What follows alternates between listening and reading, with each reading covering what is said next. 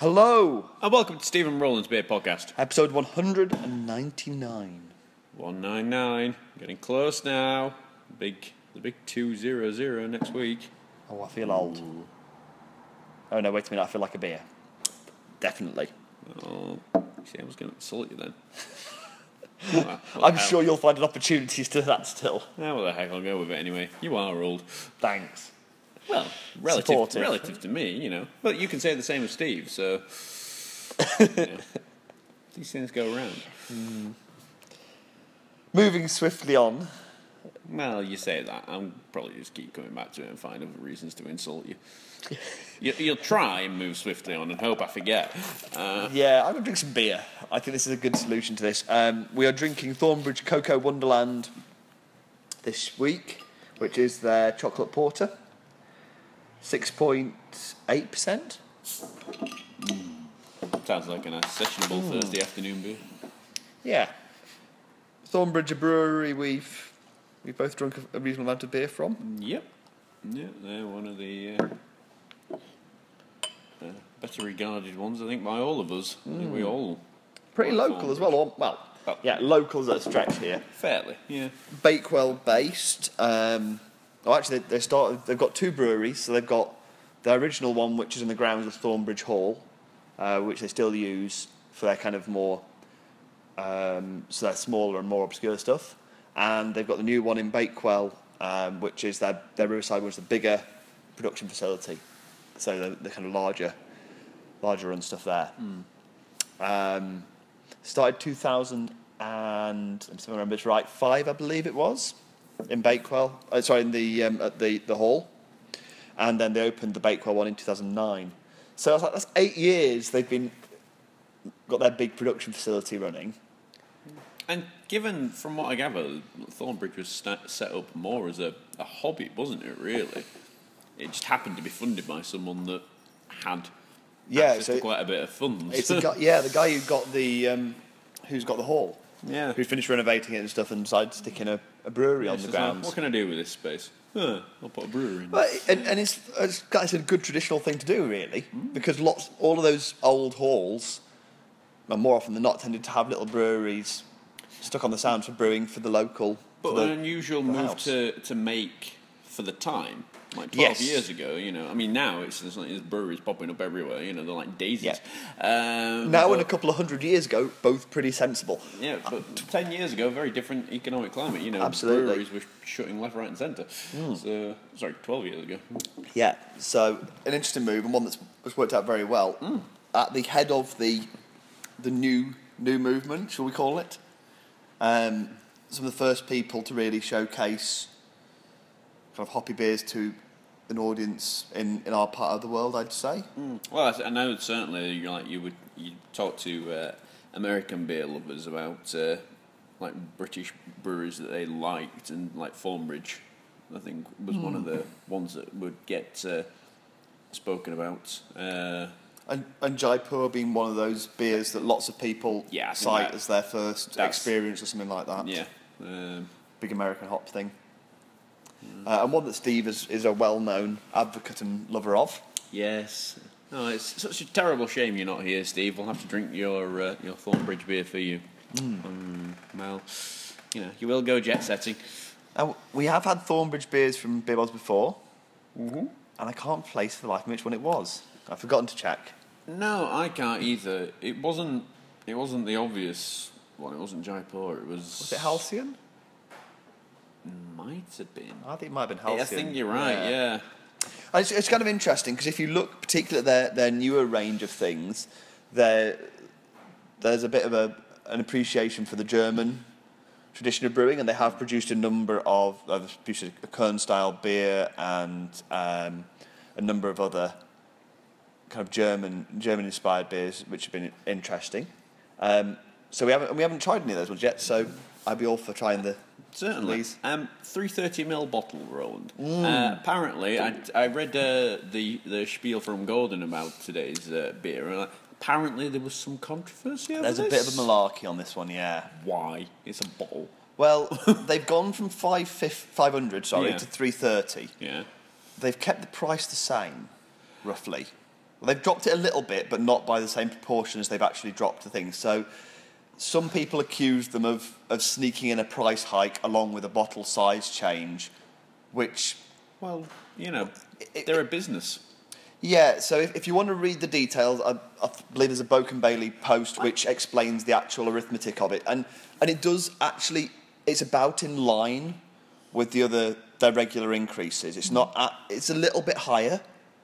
It did see a slightly greater increase, I think, than what they have done in previous years, but not by a huge amount. I'm well known for living up to many of my stereotypes as a Yorkshireman, including being tight. But at the end of the day, I'm also a realist, and they're a business. They exist to make a profit. It was a convenient thing to do all this in one go. And it's one hit. That's it. Get it out of the way. Done. It is, but I think if you're gonna swap bottle size and put an increase on price, people are Well, not increase the price. They've just, from what you say, they've kept the price the same. Well, no, it's I believe, this is from memory here, it's slightly higher than what their kind of yearly increase had been, but not by much. And it's one of those things around us when you get less. There are lots of people for whom apparently like a 500ml thing feels good value, where they don't feel value out of 330. Like, the whole principle of, supply and demand, a business sets a price. If you think that price is reasonable, you purchase the product. If you don't buy it. Anything else, don't whinge about it. Just don't buy it. It bugs the hell out of me, people that just whinge and moan about silly little things like that. It's just, get over it. I've got to say, Because Weirbeard have recently stopped the 500ml bottles as well. True. It's just But I haven't heard people whinging about... Although, to be fair, I hadn't heard about people whinging about this, but, I don't tend to do all the beer blogs and all that kind of thing. I just, I drink beer, and if I like it, I'll talk about it. Well, as somebody who does the scene a bit more, I don't think there's been any grumble. I think a big factor is the audience. If you look at who Weirdbeard's audience are, I think they're people who are already buying lots of 330s. And Thornbridge have always appealed to a much broader range of people. They've got beers across probably a slightly broader range of styles. And I think some of their audience really liked the 500s. In fact, I would go as far as to say I think some of their beers also really suit 500s. So for me, some of them I'm unsure about dropping them to a 330. I'm not sure I don't have a 500ml bottle of this. No, that'd be excessive. I think 330 is right for this. I think if you look at something like their Kolsch, their Colne style beer, which I think's I've enjoyed before, I thought 500 would probably be a pretty good amount of something like that. Just have 2 330s. You can do that too. No, I think it's an interesting one that psychologically 500s seem to appeal to some people in terms of feeling like it's the right amount or get value out of it in a way that 330s don't. I like my 330s, but... Yeah, I hardly ever buy 500ml bottles. I think the majority of 500ml bottles I have are actually in the beer bottle subscription. And I do tend to shy away from opening 500s because I think, that's quite a bit to drink compared to... a quick evening. I could have 2 330s. You say that, but didn't you drink a 750ml bottle all of a saison or something all to yourself on a Sunday night the other week? Yeah, but that was unusual. It's that's a bottle of wine's worth of beer. Yeah, on a very Sunday tasty night. Though. I'm really speaking, I'm kind of jealous. I have a rule, I tend to not drink on a school night, so, with the exception of, recording the podcast, so, I couldn't have done that and got up for work, so... Yeah. Let's talk about branding for a moment. Let's talk about branding. Let's also talk about the beer, because we've been talking, and we haven't actually talked about... Yeah, we're trying to avoid talking about that. Yeah, but... Live up to our reputations for avoiding the topic. Topic? Go well with this beer. So, actually, I'm going to jump back to your price point for a moment. Mm-hmm. One of the things I would say about Thornbridge, and anybody who grumbles about the price, this is available in Waitrose, which was offer a very good... I'm not sure if this one actually is. I haven't gone and checked. Certainly, a lot of Thornbridge range is available there. They tend to offer a good selection. Like Thornbridge beers are not expensive by craft beer standards at all. By small brewery standards, the kind of stuff they're producing, it's definitely on the cheaper end. That's not meant as in a grumble about quality. It's just the reality of they've got scale. The affordable end. Yeah. Perhaps is the better way to put it. Certainly. Absolutely. So a bit of a hike in price to me is not, is not an issue. For something that's still a lot cheaper than lots of other beer of equivalent standard that I would like to drink. You set a price, it's a fair reward for the work you do. It's like, if people don't like it, well, just don't pay the price. Anyway, branding, we like the label, the bottle top even. Always a fan of a nicely branded bottle top, and their logo is by now very recognisable to many of us. Yep. It's still got that some of the branding has that very traditional feel, with the gold. If I'm honest, I've never quite clicked with the whole statue thing. No, it's the, but the actual, the bit that, so they've got the foil around the neck with their logo on. I actually quite like. It's just like I've never really got on with the gold trim on labels. It looks a little too old fashioned for me. It's very late 70s, early 80s kind of branding for me. Yeah, I must admit, I never feel it quite fits with them. No. Which is a shame. But at the same time, it is very recognisable. I certainly can speak from experience, I'm sure many of us can, that we can spot them on the shelf when you wander past in the supermarket, wherever it might be, you see that and it jumps out.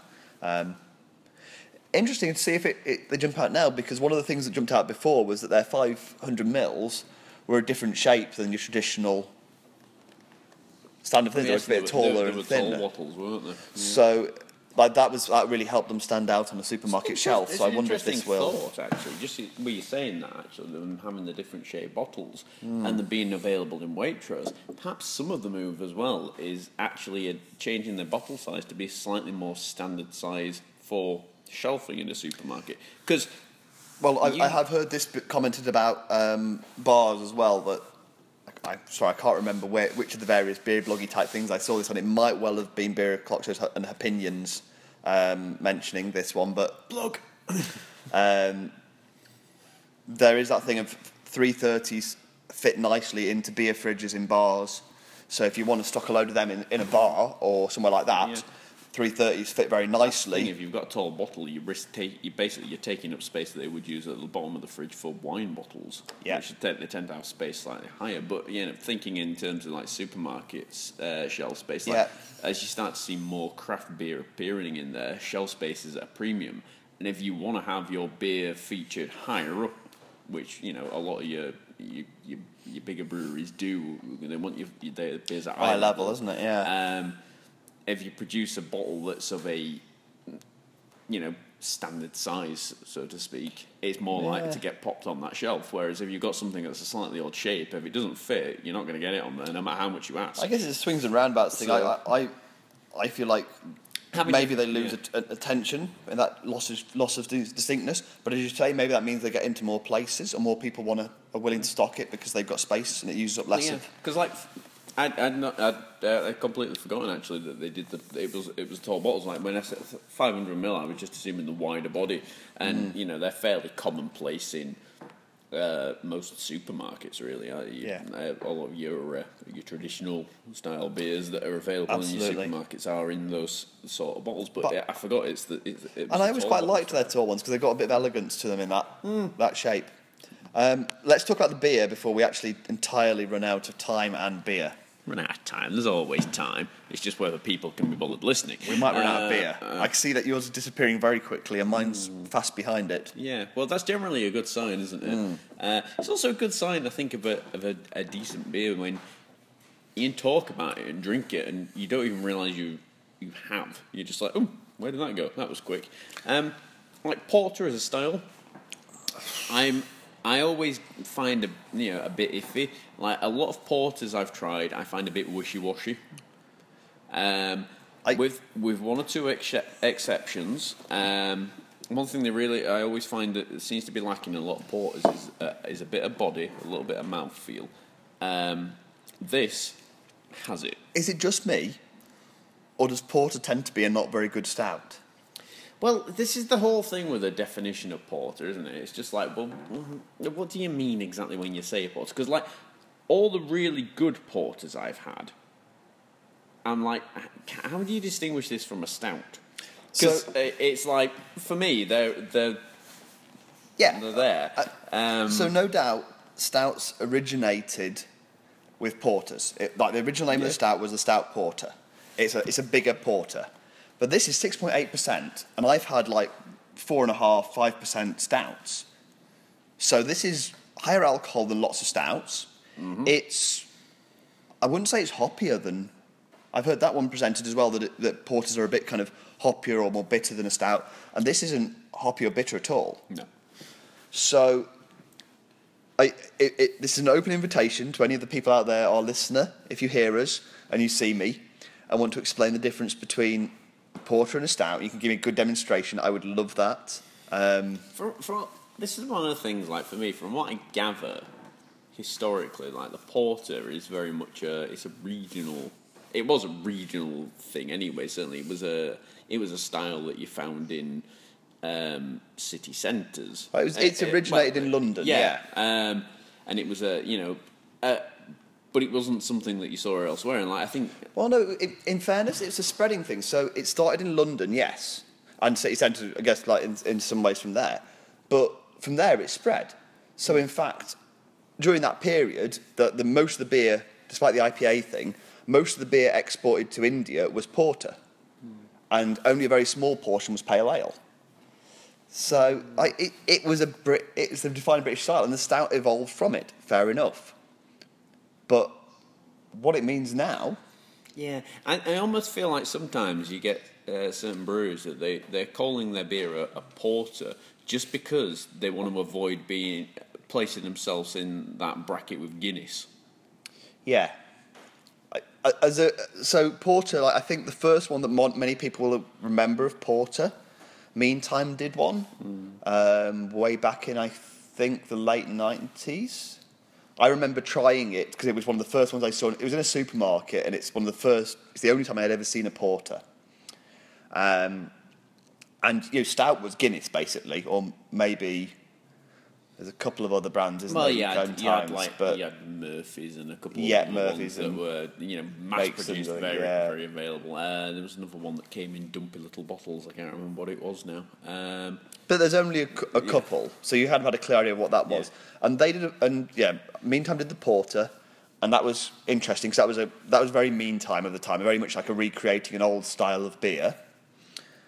And it's been embraced. Like, everyone produces porters these days, and I'm still not convinced everyone knows why they're doing what they're doing and why they're calling it a porter rather than a stout. No, there are far too many porters that I've tried that for me are like, well, the good ones are like, well, how is this different from a stout? Because like this, this is a really good porter. I'm enjoying this. It's got that mouthfeel. It's not a little bit wishy-washy. No. It's got great sweetness. It's really chewy. The chocolate comes through, but it's not overwhelming. It's not overwhelming. Like, chocolate's one of those additives that seems a really obvious one to use in dark beers, but at the same time, it can be really overpowering. If you put too much in there, the sweetness just dominates. And it becomes... Interestingly, this one isn't about sweet chocolate. You've got like that chocolate flavour, but it's much more the kind of the bitterness and the taste of chocolate rather than the sweetness of chocolate. I think that's one thing. Like, if you're going to use chocolate as an ingredient, like the thing that you're going to go for is the bitters. Like, I think anyone that likes dark chocolates will appreciate what I'm on about here. Like, the joy of really good quality dark chocolate is that bitterness. Yeah, absolutely. So without being overwhelmed by that sweetness, and I think this is something they actually have done really well here. I'm agreeing. We'll leave it as an open invite for anybody to explain the difference to us. Let's get on and score this. Yes. Do you want to go or shall I? I'm going to go first again. Oh, wow, you're enthusiastic. Curb your enthusiasm, Roland. Curb it. curbed. I think this is very tasty. It's exactly what I expect from Thornbridge. A very technically well crafted beer. It's a good idea. It's well executed. It's not wholly out there. Like, it's not a challenging beer in any way.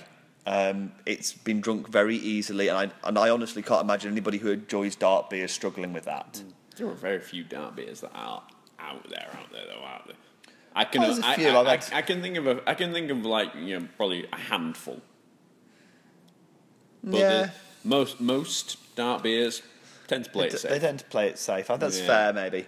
But yeah, I think it's very technically well executed. It's an easy winner, and they've done it well. I'm not a huge porter fan, as has been covered in previous times, but this I'm enjoying. As I say, whether that means it's the style or not, I've got no idea. I do know that, it's tasty. So I'm actually going to go as far as 8.5. Oh, you bugger! That's exactly what I was going to give. So I can't be agreeing with you. Surely that's just not right. No, like you say, it's a very tasty beer. Like, I can't find any fault with it. Yeah. And it's not overdriven by roastiness, which I sometimes object to in.